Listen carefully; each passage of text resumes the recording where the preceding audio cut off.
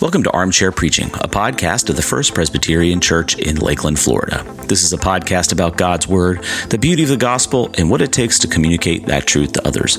I'm your host, Pastor Zach McGowan, and on today's episode, I'm joined by Dr. Paul Suich of the St. Andrew's Ministry of FPC and Brian Morgan of SeeJesus Ministries. We discuss their messages in our series, Dangerous Prayers, and their philosophy of preaching. We hope you enjoy the conversation. Welcome back, everybody, to Armchair Preaching. Today in the armchairs are two of the greatest people I know, Brian Morgan and Paul Suich, here today, but not really here. We're in a virtual space over Zoom. They have very busy schedules, doing a lot of different things, and so we're thanks to the wonder of technology brought on by a pandemic. We have learned that this is a thing that we can do. So actually, my wife was just, I don't know if you guys realize this, it was 3 years ago today that we locked down. I didn't know that. 3 years ago today that we locked down, which is a little weird that 3 years later we're still doing things over Zoom. It was only weird because we were like, yeah, 2 weeks, thing passes. While other people were saying, no, this is going to be years. Yeah. So we're here, but actually this is cool because I don't know that we'd be able to do this recording otherwise, our schedules being what they are. So I'm glad that we discovered this. Brian and Paul, you guys were in our series, Dangerous Prayers, went in different directions in terms of the passages this week. But one of the things I want to jump off with, this is the first time I think the three of us have really done armchair preaching together. Is that right? Yeah. So this is so you guys, your wheelhouse, Brian, for folks that don't know, let people know now, you were our student ministry director for many, many years, but now you're doing something different. Let people know what you're doing now. Yeah, so I essentially work for a nonprofit called SeeJesus, and we create discipleship material to help strengthen churches. And I'm specifically kind of in the arm of the Person of Jesus study, which is more kind of, you think it kind of builds up the imagination and kind of focuses a bit more on the humanity of Jesus rather than the divinity, all in on the divinity, but what was he like as a person, and doing that in a way that's more discovery oriented rather than declarative, so kind of more interactive. Yeah. And Paul, you are on staff at First Pres through a specific arm of the church. Let people know you've been on the armchair, but I don't know that we've really discussed your role at the church. Not in this context. In 1999, there was a study done at First Pres to determine our strengths and weaknesses, and they found that access to pastoral care was probably the Achilles heel at the time. And so one family ponied up enough money to hire a psychologist who was also an ordained or ordainable Presbyterian pastor, so that they could have someone on staff who could work with the staff and with members of the church and the community. So that's essentially that's the position I've been in for 21 plus years. So a lot of your role is counseling, but probably the second thing that you do most often is facilitating and teaching classes here at FPC. So in a lot of respects, you and Brian are your primary, one of your primary outlets for ministry is in the teaching aspect. So I want to just ask, John and I have talked about this a bit on the podcast, but we're when we talk about it, we're talking about it more as preachers who teach rather than the other way around, being teachers who preach. So I wonder, Brian, for you, what is it like going from a teaching mindset to a preaching mindset? Yeah, it's tougher for me. I think the difference is that in a teaching, there's more feedback, like you're going back and forth. It feels like a ping pong match, where in preaching, like you're holding the paddle the whole time. And so you've got to carry the weight, of that time. and it's more on you. But with teaching, I find, I'm able to give that back to other people and kind of play off their insights. And I just tend to enjoy that a little bit more. I think that's just more of my wheelhouse.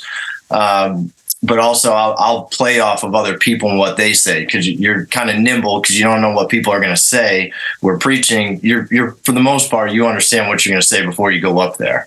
You hope so, at least. I hope so. Right. I did not this past Sunday, but sometimes you don't. Sometimes God's like, yeah, this is what you have written down, but you're going to take a right-hand turn. Yeah. Paul, what about you? How do you interact with preaching ministry outside, when you primarily do a lot more teaching and facilitation like that? So in the profession of counseling, there is a big difference between a teachable moment where I try to help someone see a principle, and the ministry of presence, which is probably closer to the idea of depth psychotherapy, where my job is not to fix them. My job is to be with them, to be present, to hear what they are actually saying. So when I approach preaching, I think of it in a similar way. Am I proclaiming the gospel in order that Jesus would be worshiped, or am I trying to help you see a principle? And so I try to make sure, at least, that the point of what I'm doing is the proclamation of the gospel so that Jesus will be worshiped. Yeah. Yeah, it's a fine distinction too. And you both kind of touched on something, the idea of, with counseling, and then also the specific type of teaching, Brian, that you do. You're leading people to discover things for themselves. Yeah. To a large degree, whereas in the preaching ministry, really good job with that too. Yeah, where in the preaching ministry, I think you're presenting something, but you have to do it in such a way that it is it's captivating, and then I don't know, you guys have probably had this as well, where people come up and talk to you about things that they put together that you never said. Yeah. Right. So there is a discovery point there too. So it's kind of an interesting line that you have to follow with that. Yeah. Yeah. Paul, do you find preaching, Brian said he enjoys the teaching moments a little bit more than the preaching moments. Where do you kind of fall on that spectrum?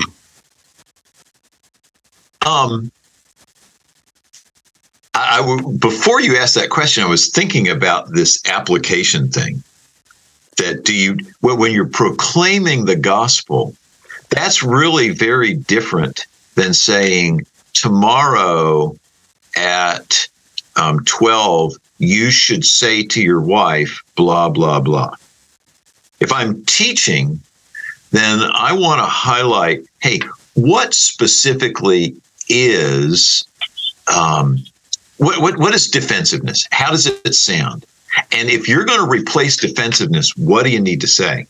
So when I'm preaching, I don't want to try to tell people, if you obey the gospel, then you should do X. And so that's one of the things that I enjoy the most about preaching, is that I can take the burden that God has laid upon me and give it to other people. Here, God put this burden on me. Brian, you should have this burden too.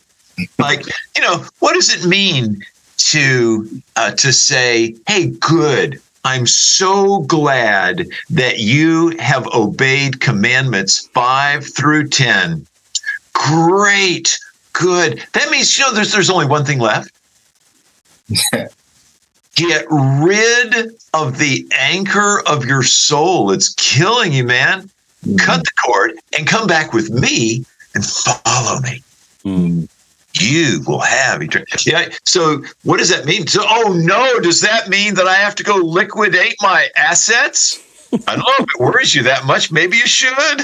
I don't know if you can tell, but I think Brian is actually living in a shack right now because that's what he did. Yeah. If only I could be so mature. Well, I do want to jump in. That kind of leads us into the messages this week. And again, you guys went to two different texts. Paul had really two texts: the Exodus 15 passage, and then the John 16 passage. If I have that right, 16, yeah, or 6, John 6. Sorry, John 6. And then Brian, you were dealing with the rich man who approaches Jesus about what does he need to do to inherit eternal life. But one of the things, it was funny I'm always, this is a thing, and maybe because my ear is listening, thinking of this podcast and thinking about what I'm going to talk to you guys about, but I'm always struck by listening to two preachers on the same Sunday, two different places, even if they're preaching two passages, if they know the general direction, how often there is overlap and intersection points. And one of the things that you guys both did was use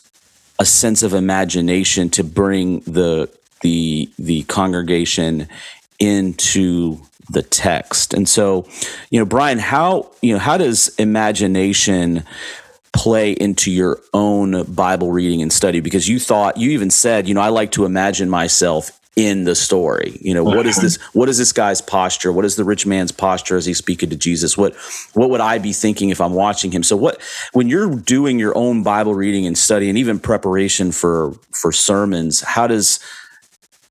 do you do something intentionally to get into that imagination headspace? Yeah. So one, it slows me down when I'm reading, because a lot of times when I found myself reading before, I'm rolling through passages, but I'm not really trying to immerse myself and putting myself in the scene. And just so when I do that, it helps Jesus, one, go from black and white into color, kind of makes him sparkle a little bit more. And then I'm able to put a little bit of kind of the way that I think the scene went down. It just brings the passage a little bit more earthy. Mm-hmm. And so that's just helpful for me because it produces worship. Like when I heard somebody else say that comment, like in a person Jesus study before, like I think that Jesus gets down on his knees, eye level with the guy. And when she said that in the study, like everybody was like, what a cool thing. I don't know if that happened or not, but it was a fun thought to think about how tender and kind and thoughtful Jesus would be. Man, I really want you to get this. You lack one thing, and to go down eye level with them. It just helps me kind of worship more. And so, yeah, I like the imagination piece, and I don't, and really Jesus does it a ton, right? Every time he gives a parable, he's trying to incite people's imagination. He's painting a word picture, trying to help them think and get across the truth in a way that's through a story. And so a lot of that just kind of comes from learning from Jesus too. Well, yeah, you even said it in your message this last week, the whole idea of not speed reading through a passage, and putting yourself into a mindset of, from a hermeneutical standpoint, we used to call it the three audience, the three audience principle. Okay. What's the, you have the us as the third audience. We're hearing it through, we're reading the story, but we're reading the story secondhand. It wasn't written directly to us from a human standpoint. Obviously, God knew we were going to read it, but in the second audience, it's that the original author writing to the original audience. But the first audience are the people in the story, right? Yeah. Jesus is speaking, and he knows that everybody around them is listening, and so he's speaking for them, also knowing that it's going to be scripture, and also knowing that 2,000 years later. So there's all this going on. So getting into that first audience mindset is really key. Paul, you did the same thing. You used an imagination piece, but almost like it was really, you took on like a first person character. I'm an Israelite. So for you, when you're doing your study and your preparation and your own, kind of Bible reading, how do you engage that imagination side of your brain? So I'm really indebted to two women in this regard. One unfortunately, I don't remember her name. It was a preaching conference in Nashville, Tennessee. So, an African-American woman who's a pastor, and she said that when she's getting ready to preach, she gets a pad of sticky notes. And when she reads the passage, she starts writing all the questions. What was that like? And so, where did he come from? And where was he going? And what did it sound like? And what did it smell like? And she puts all these sticky notes all over her wall. And that draws her into the passage. Mm. The other one is a woman named Ellen Davis. And I can sum up a whole book in one sentence. Don't preach until you are amazed by Jesus. Amen. Hold on. Don't go for it. Don't come up with something and slop something out. Wait until you are amazed. And once you've been amazed, now you've got something that you can preach. Mm-hmm. And so I think it's taking those things and asking myself, because there's so many passages that are not there to tell you how to do something. They're there to show you who you really are. And so that's why I entered it first person about what is my hard, because that's my that is so my anchor across my life is my hard-heartedness. Mm. Mm-hmm. How I stiffened myself to live through very, very difficult times, but now that I've met Jesus, why have I not softened any more than I have? Yeah. Is there a point where you have to kind of draw the line in your imagination where you don't put into the passage more than is there? So you're not preaching out of your imagination, you're preaching out of what's actually in the passage. You're using the imagination as a bolster for what's in the passage. But I've heard some preachers that just take it. I mean, you guys have probably heard it too. People just go way, it's one thing to imagine posture and to imagine, how an Israelite might respond, because you can see what the passage actually says they did, and then put those words in the mouth of an individual, and how would that come out? You can easily see from the character of Jesus throughout the scriptures how, he might kneel down in front of the man and get eye level, or and have a compassionate posture. But there are some folks you've probably heard where their imagination just kind of, they invent all sorts of stuff, and then Jesus is saying things that aren't in the passage. And do you guys have kind of a line in your head where you say, okay, I can imagine this, but to go any further is going way beyond what the scripture teaches? My line is primarily about anachronism. That what does that word mean? Paul, you got to stop and explain. And what does that word mean? That means thinking that other people think and act just like I do, right? That the rich young ruler is an American from the 21st century who actually owns a Lexus, and we just import our stuff onto them. So I'm not really listening to them. I'm not really trying to understand Jesus for who he is. And so I commit the same sin that the disciples did. They looked at Jesus and said, who do we need? We need somebody who can kick Rome's influence out of our life. Here's a guy, he can raise people from the dead. He can feed them fish sandwiches. He can bring up a storm and swamp the entire Roman fleet. We cannot lose. And they were missing who he was. Yeah. So that my line of imagination is to watch myself and to ask because I'm going back 3,000 years, I'm traveling 3,000 miles away. How do I respect the reality that when I'm reading the New Testament, I'm reading Greek? I know how much that thrills Brian's heart. Yeah, super excited. It's a whoa. So we're not reading Aramaic. We're reading Greek, and so I want to tread carefully and understand what the text can tell, what God's word is telling me about who He really is. Mm-hmm. What about you, Brian? Do you have kind of an imagination boundary there for yourself? For myself, to a degree, but really, I depend more on people like you guys to rebuke me, because I know that that's going to be an error risk of mine. Like, I'm going to kind of dream stuff into a passage, hopefully not having a command or a demand that anybody thinks about it the way I do. But I know that I can float out there probably too far at times. And so that's why, one, getting around people like you guys that are, your error risk is not that as much. And so it's going to be helpful for me. And I don't want to do it and try to pull out, hey, this is 100% of biblical truth.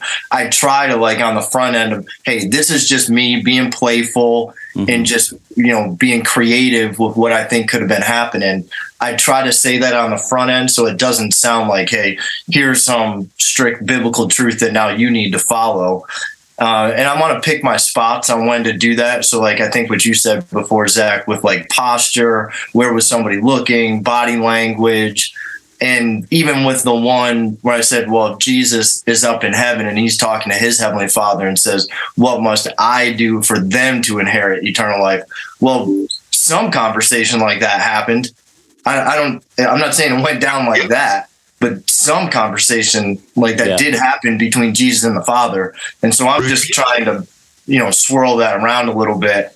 And it fit just with a fun little play on words. Yeah, what's the Latin term that we use, Paul, for that conversation? The Pactum Salutis, man. The Pactum Salutis. That's the eternal pact of salvation that the Father and the Son, by the power of the Holy Spirit. At what point does the Pactum Salutis happen? From all eternity. But there is some sort of communication, Father. So however that Trinitarian conversation goes, blows our mind. But because God has decided to condescend, even in His language, how He relates to us. That's always the funny thing about Jesus speaking to the Father, and Josh Schweitzer came in my office in the middle because we, after the last sermon and we were doing the Father, if you're willing, take this cup from me, but not my will, but your will be done. And Josh is asking, who is that prayer for? Because it's and so we kind of unpacked this whole, this whole Trinitarian thing that in Jesus' humanity, there is a necessity for Him to pray to the Father and be in a posture of obedience and submission. But at the same time, we also know that the disciples aren't eavesdropping on that prayer. So Jesus has to go back at post-resurrection, pre-ascension, and tell the disciples about the prayer, what the content of the prayer was, so that the prayer also was for their sake and for our sake too. Right. And I think, man, that's just so. Then you can kind of really unpack the Trinitarian kind of implications of that until your head starts to hurt and you have to go, you have to go play video games or something just to decompress from all that weirdness. Right? That's really well said, man. But go ahead, Paul. In the midst of Brian, you were talking about Jesus inviting this rich young ruler to imitate Him. My mind went to the day that James, that John come to Him and say, "Hey, listen, can we have the two best seats in your council? Can we sit on the right and the left? Can we just be really close to you and be the guys, your turn two guys who are in charge?" And Jesus says, "You have no idea what you are asking for. Can you drink the cup that I have to drink?" Oh yeah, absolutely. We're big cup drinkers. Look, I've got a cup with hungry on it. Look, I can drink anything on it. He says, well, are going to drink from this cup. Parenthetically, I think he could easily have added, but you have no clue right now just how deep that cup will go. Yeah. In your messages, there are a couple things I wanted to just touch on, because both of you spent some time unpacking different aspects of the gospel, right? And what the gospel is, what it is not, and people's kind of misunderstanding of the gospel and what the gospel actually is. Brian, you really touched on this idea of this. We always kind of fall into the earn my way into salvation kind of thing. So why was it important for you to kind of like really zone in on, this is not a works righteousness thing, this is a come to Jesus thing?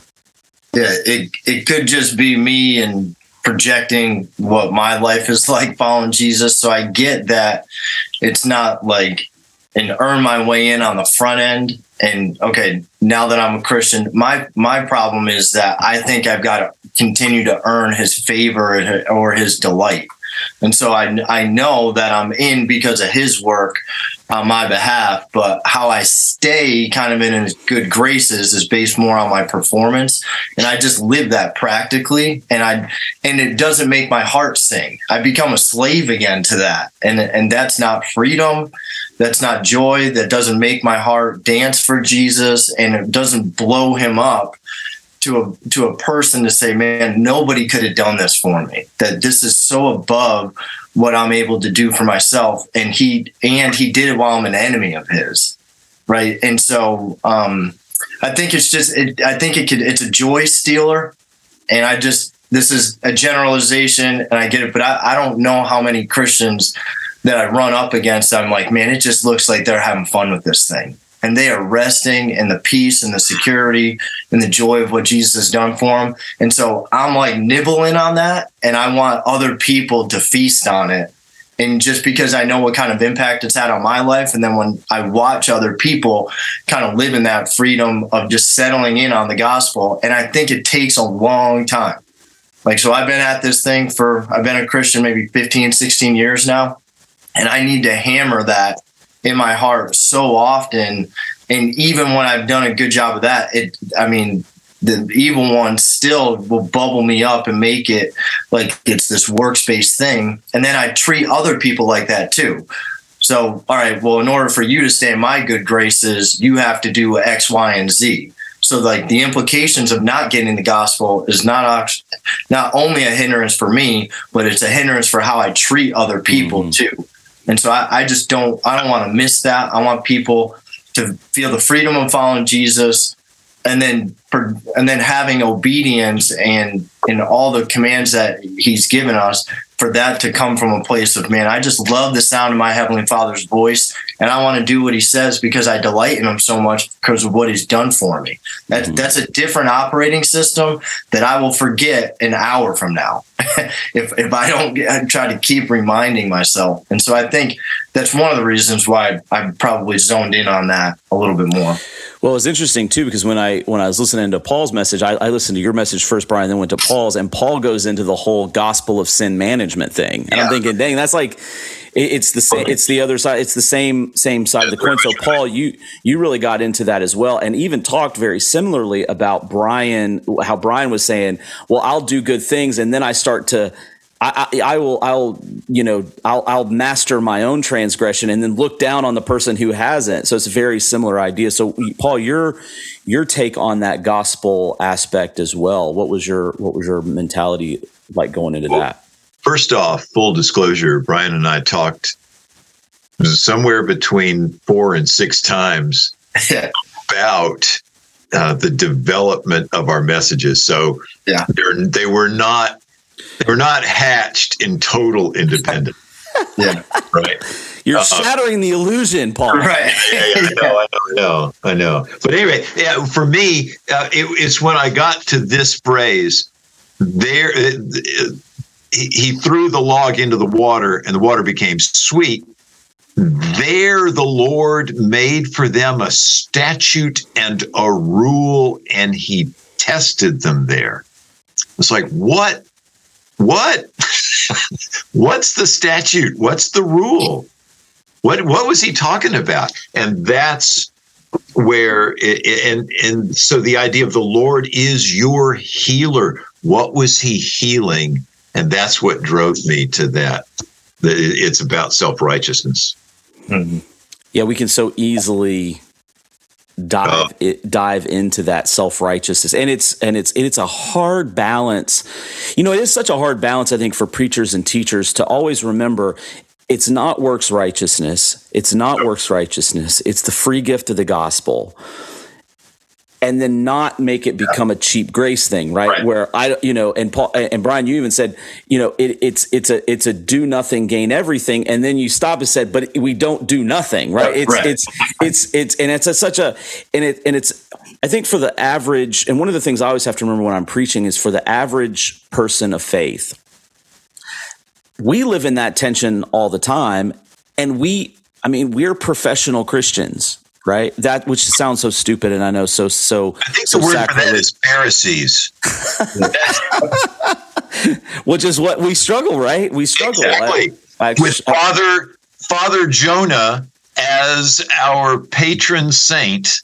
Mm-hmm. Yeah, and I so I think about the average person who's coming into church on a Sunday morning and thinking how might they struggle with this too, and that's where, Brian, you were talking about this just a second ago, even amongst, your colleagues and friends in faith, is that you got to be in that community. You got to be in these opportunities where it's not just a Sunday morning thing. There are other friendships and there are other small groups and there are other conversation pieces so that you do relish in the joy, the freedom of Jesus Christ. And yet that freedom and joy does not lead you to sin. It leads you to want to, out of joy, be the loving, caring, kind person that God's called you to be. Yeah, because I see the beauty and wonder of who he is, right? I forget where I heard it, but I heard somebody say recently, the gospel is opposed to earning, but not opposed to effort.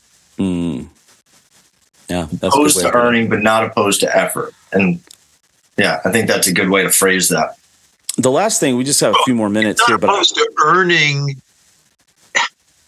earning something. It's opposed to earning externals. Yeah, we're earning rewards, and those rewards, they're done so that it's done in secret, and the reward is knowing Jesus. Mm-hmm. It's not gold or crypto or cars or crap. Mm-hmm. It's knowing Jesus. Yeah. Yeah. And that's, and one of the things you guys both did the last couple minutes, I just have you guys talk about this, is the importance of framing the texts in very personalized ways. The what do I need to inherit eternal life? What if I got everything I ever asked for? Why is it so important in the last couple minutes, Brian, for you to personalize it for people? I think it just draws home they'll start to draw some more implications a little bit easier. Like, what is the application of this? And when I talk to most people, including myself, the person I think about the most is me. And so it's easy to incarnate with that person. And I think everybody kind of has their version of what must I do to feel good about myself, to whatever that is. And I just think it's easier for them to kind of draw out some implications when you frame it like that. What about you, Paul? In my experience of worship, there's always an interplay between that which is ritual. We say the Lord's Prayer every week, so I don't think about what I'm going to pray, and the personalized. Mm-hmm. And I want to move back and forth between those things, and I want to lead people in that same. Yeah. Well, guys, thank you so much for hanging out with us. And I'm glad we were able to do this, even if it was over Zoom. Thank you guys for taking a half hour and talk to us about about your messages and about your strategies and methodologies. I really appreciate you guys. You both are a joy to work with and be around. And hope you guys have a blessed day. Thank you so much. All right, thanks. I appreciate it, man. So if you missed Dr. Paul's sermon or Brian Morgan's sermon in Vine, we encourage you to head over to our website, fpclakeland.org, and check out the worship page in the Sermon Archive tab. You can watch complete worship services from any one of our worship services there. And if you missed any episodes of Armchair Preaching, I encourage you to head over to Google Play, Spotify, Stitcher, SoundCloud, or Apple Podcast and subscribe to Armchair Preaching. That way you'll be notified when a new episode drops.